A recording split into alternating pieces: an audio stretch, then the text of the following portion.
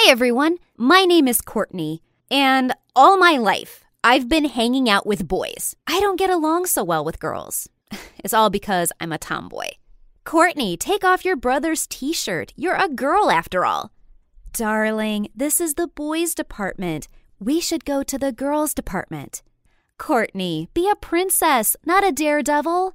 It's your birthday. We have guests. Girls don't do that. I've heard all those and thousands more since I was a kid. It drives me crazy.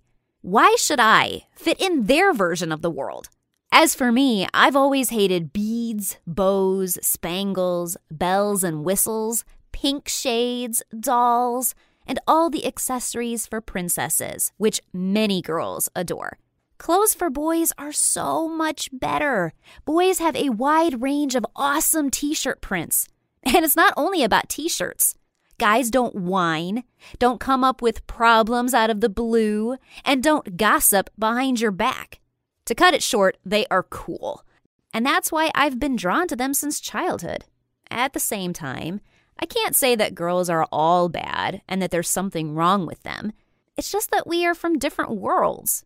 As if they are at one pole and I'm at a completely different one. I remember how at the beginning of my life, I followed my older brother Lewis everywhere.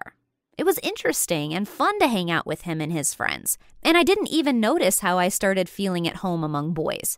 The guys constantly climbed fences, roofs, tops of trees, and played a very dangerous game, chicken.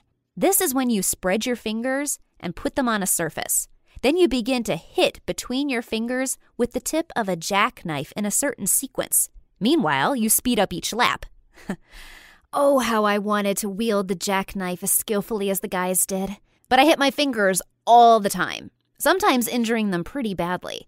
Once it kind of started to work out, and I got carried away by the process so much that I nearly cut off my finger. When my parents found out about what had happened, Lewis caught hell, and they told me that from then on, they forbade me to hang out with the boys, and that I must understand that I'm a girl and I shouldn't do what boys do.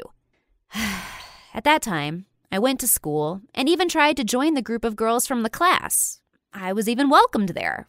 But I got so bored in a couple of days. I felt so sad because I was surrounded by my own kind. So I began to hang out with my brother and his friends secretly. Well, I couldn't resist. When my parents found out about that, they were very disappointed. Mom said that she always dreamed of a princess daughter, but I turned out to be a tomboy. Dad didn't say a word, but everything was written all over his face.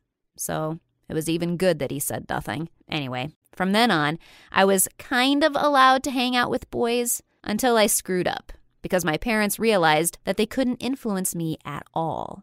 After all, a tomboy daughter wasn't the worst thing that could happen in life. Now, my torn sneakers and injured knees were completely legalized, and I was really happy about it. Lewis was proud of his hardcore sister and made an example of me for everyone. I had no idea that soon my brother would be ready to do anything to expel me from the gang and wouldn't let me hang out with him. It happened when Lewis, our friends, and I went skateboarding in a nearby area. There were guys our age, and they really didn't like that we came to their territory. At first, we had a verbal argument with them, and then a real fight started. Lewis and the other guys asked me to step aside, but I was among the first to get into the fight anyway. As a result, my eyebrow was cut and my tooth was knocked out. To be honest, it didn't look great, but it didn't matter at all because I was happy that we had got the best of those boys, which meant that we were cooler and stronger. But Lewis didn't share my joy at all because he was really worried about what our parents would say. And he knew that he would have serious problems for sure. Indeed, there was a huge fight at home because our parents were definitely not ready for that. They put up with a tomboy daughter, but the fact that their daughter had all those injuries was beyond their comprehension. "We've had enough," Mom said, and told Dad to call someone. Lewis and I had no idea what was going on. At some point, I even suggested that my parents decide to send me to prison.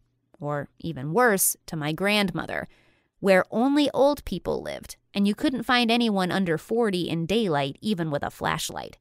But the reality turned out to be much harsher. I was sent to a children's convent for girls. It was so harsh and cruel on the part of my parents. When they brought me there, I saw dozens of girls in white clothes. I even thought that I was in a hospital for a while.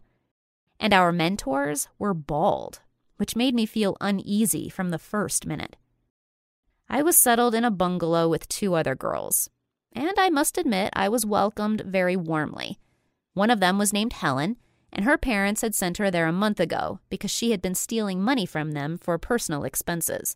The other roommate's name was Fiona, and she ended up there because of constant quarrels with her parents. They just got used to the fact that she wasn't an obedient and humble girl, but they weren't ready to accept her as a raging teenager, and that's why they simply sent her to the convent for correction. Honestly, I was shocked because both girls really seemed to me kind and sweet. How could their parents do this to them? Anyway, my parents did that to me too. The convent had strange and complex rules. We had to get up at 5 in the morning every day. Then we had an hour of meditation. After that, we had breakfast. Then we communicated with the nuns. At noon, we had the second meal, which was the last one. That's right, we had a meal twice a day there, and the food was really strange. Or rather, it was vegan. There was no meat, no dairy products. There was rice, a lot of rice, some vegetables, and a spoonful of bitter oil from some tree. I swear, not a single person in their right mind would agree to eat those delicacies, but we had no choice. So we were hungry from noon till lights went out. Meanwhile, a healthy lifestyle was actively promoted there. Some courses on awakening female energy were conducted. They taught us to breathe with chakras, some kind of nonsense. And maybe it all was really informative and useful, but not for us, because we were hungry, angry, and resentful. By the way, our parents were sure that we lived in luxurious suites, but we had no opportunity to tell them the truth, because according to the rules of the convent, communication with the outside world was strictly forbidden. Staying there for 10 days was enough for me. They didn't manage to turn me into a true lady, and that's why I offered Helen and Fiona to run away. The girls happily supported my initiative, and 2 days later I had a complete escape plan, so we proceeded from words to actions. The most difficult thing was to come round the security post, and we encountered problems there because the guard noticed us and asked where we were going. We said some nonsense, and then he started calling the chiefs. It was an epic fail. And then I recalled how an older brother of a guy from Lewis's gang showed us a trick how to temporarily put an enemy to sleep. I would have never used this method under other circumstances, but I couldn't hesitate at that moment. Having pressed certain spots on the guard's neck and face, I knocked him out and he began to snore right away. He could come round 3 minutes later and contact the chiefs, so I tied his hands with a reef knot. By the way, I learned this in one nonfiction program. About 40 minutes later, we got to a town and went straight to the police department. There, they were shocked by the way we looked. We were very thin and pale. Of course, if you eat rice for several days, you'll go bonkers as well. They called our parents and asked them to come. They were just as shocked as the police when they saw us completely weak and starving. Besides, an investigative check was immediately sent to the convent. As a result, almost all of the employees were arrested. And while my parents were asking me for forgiveness and feeding me at home, the video from the surveillance camera, in which I knocked out the guard and tied his hands with a rope and a reef knot, was posted on the internet.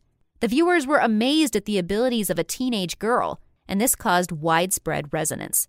Then a woman contacted me. She was a Wing Chun coach. She said that she had to serve in a special forces unit for several years and even went to trouble spots. But now she decided to devote more time to herself and her family, so she worked as an ordinary coach. In general, she was impressed by my abilities, which she saw in that video, and offered me to start practicing at her club. To my great surprise, my parents let me start practicing this martial art and said that I was very lucky to have such a coach. A month later, My mother said how glad she and my father were that I managed to find myself and my hobby, and that they finally realized that girls and women were different, and tomboys weren't worse than princesses. Finally, my parents were able to accept me the way I was and let me choose myself with whom to communicate and with whom to practice. Do you know any tomboys? What do you think of them?